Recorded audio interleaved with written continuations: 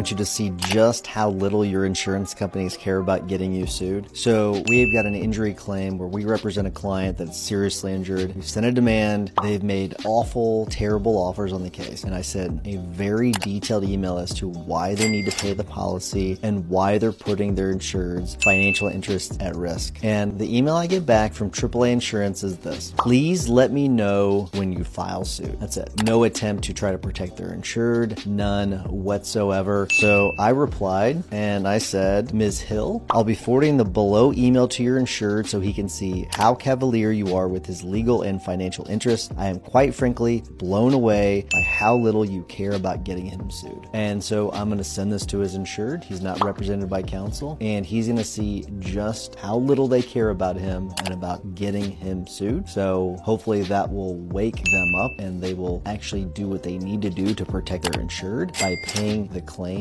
and by paying full value for the claim. At this point, our offer to actually get this thing resolved within the policy limits is gone. Now we're going full bore. We are going above the policy limits, and AAA is going to have to pay for it. Short Cast Club.